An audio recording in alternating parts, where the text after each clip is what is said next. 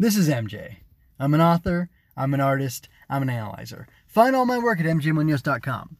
Welcome to my fully operational Star Wars analysis. This episode, I will be talking about The Bad Batch, episode 103, Replacements, which originally aired May 14th, 2021. The writer is Matt Michnovetz. The story editor, believe it or not, is Matt Michnovetz. The director is Nathaniel Villanueva, and the score was done by Kevin Kiner. The immutable Kevin Kiner. So, first of all, how are you going to edit your own story and be credited as the story editor when you edited the story? Unless it was like, these episodes were originally an arc of the Clone Wars that started 4 years ago, and then when it got canceled, they're like, whew, man, that was going to be in season 8 of Clone Wars. What do we do? We'll put it in the drawer for now. And then, hey, you know what? 2 years ago, they came back and said, hey, Matt, we're doing it. We're going to edit the story a little bit, and I want you to be the guy because you know what's going on, because I'm hiring you to be the architect of this. This is my pitch for Bad Batch. Clone Wars is done. This is what we did with Ahsoka's arc in the season 7, blah, blah, blah. So we need to adjust things to tweak them for how we're doing things now in the Disney Lucasfilm world, now that we're no longer just under GL. So I need you to tweak this for me. The last episode also had Matt Michnovetz. I'm sorry for butchering your name. Yeah, Michnovetz as the story editor for the other person who wrote that episode. So I just thought it was interesting that he was being story editor on the story that he himself wrote. But I'm thinking, if there's like years in between working on it, that would make sense. Anyway, that writer credit analysis speculation aside, I'm going to jump straight into the bad stuff in this episode of The Bad Batch. I can't see the action in the deep darkness. When I saw Solo at the drive-in with my family, it was the same thing. Parts of the movie were too hard to see. Come on, gang. I want cartoon darkness where I can see everything going on, but the characters can't. Maybe that is too much to ask for the oh-so-cinematic Bad Batch, descended from Clone Wars. I don't know, but it's a big gripe of mine across various film and television projects. This is a visual medium, and while I love all the sound design, I have poor audio hardware most of the time, so I can't enjoy that as much as I can the visuals. Also, like if I'm at home, which I have crappy home, I don't have a home theater. I have a computer monitor that I watch stuff on right now. But if I'm at home watching it with my kids, they're all yelling and jumping and asking questions and nudging me. And also, I can't listen to it. This is a kid show. How are the kids supposed to hear what's going on? They're children, for crying out loud. Anyway, moving on. Going on to the good stuff. The depravity and naked evil of the Empire is good to see on display on Onderon and just in the show in general. The Empire commits atrocities, and it is healthy for that to be shown so effectively. It was really chilling to see how easily Crosshair has taken to murdering people when before he was just really destroying droids, right? I mean, he's gone from being a droid, destroyer to a human being or, sentient, murderer. And gosh, that's pretty rough. I like Chad Trooper protesting killing the civilians, and that he took point and tried to get his fellow troopers to disregard Crosshair's orders to murder the defenseless prisoners. Seeing that nuance and difference between a soldier and an executioner is neat. Makes me think of Karth and and Canderous arguing in KOTOR. Makes me think of a lot of different things. But yeah, man, the atrocities of an empire, they're easy for people to get away with, because the whistleblowers are the ones who get killed usually.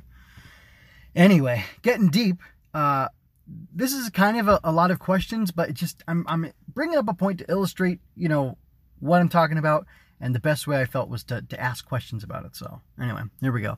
How do you feel about Crosshair murdering Chad Trooper, who I just said I liked, and I liked his moment, or at least I liked a little bit. Honestly, I was slightly pleased, and I wonder why that was, or why that is. I barely know Crosshair, and I know he's willing to murder any civilians he's ordered to, but something about the guy, I didn't join the Empire to be proked and prodded, blah, blah, blah. Anyway, and he hates clones, and he's all racist against clones or whatever, but something about the guy really rubbed me the wrong way, and I want to know, is it a fault in me, or is it the framing of the show that caused me to enjoy Crosshair just shooting him in the gut like that?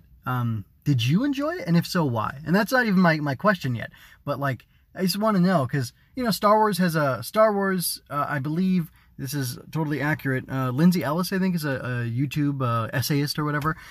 She put together this thing that showed that a lot of the Imperial military stuff was made much like the dogfights were inspired by actual World War II dogfights, or at least, test dogfights or whatever, because I don't know if they were sticking cameras on successful pilots' planes or whatever. Anyway, much like the X-Wing, or the combat in Star Wars is based on that old World War II footage, there's also World War II era propaganda footage from the Nazis or the Third Reich or whatever, where they show off their, fascist majesty, and like a lot of the Imperial stuff takes from that. And I don't remember if her question was, or if the point of her essay was, does Star Wars do fascism too well?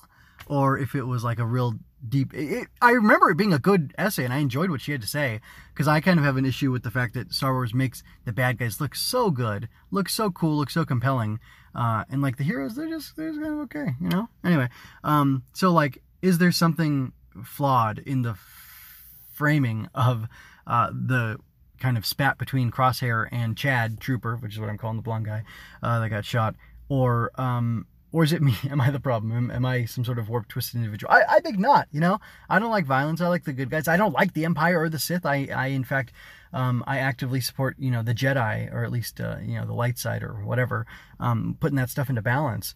But it has to be done in the right way. And I hold my good guys to very good, or to very high standards and morals. But I don't mind. I mean, bad guys are supposed to be bad. They're supposed to be villainous. But I personally enjoyed, I think because Chad Trooper was such a jerk to Crosshair, seeing him kill him. So, but they're both bad guys, right? Except for Chad was kind of heroic there. So, I don't know. I feel kind of conflicted there. Moving on to speculation. I believe that Crosshair's inhibitor chip has been removed to make him a fully operational killing machine. Because Rampart wants to test this process of having the clones train their own replacements, I think Tarkin approved having Crosshair's chip removed so it would stop inhibiting him, so it could be seen just how effective he could be without it. All right, moving on to the question and wrapping up this analysis of Bad Batch Episode 3. Should Crosshair be redeemed? Can he? So those are the questions. Here's a setup. Hunter regrets leaving Crosshair behind. Omega says that he should be forgiven because of the effects of the inhibitor chip, and that the squad should try to rescue him. Given that we have seen Crosshair murder someone heroic, being Chad Trooper, in cold blood, and ordered the murder of civilians, how could he return to the Bad Batch?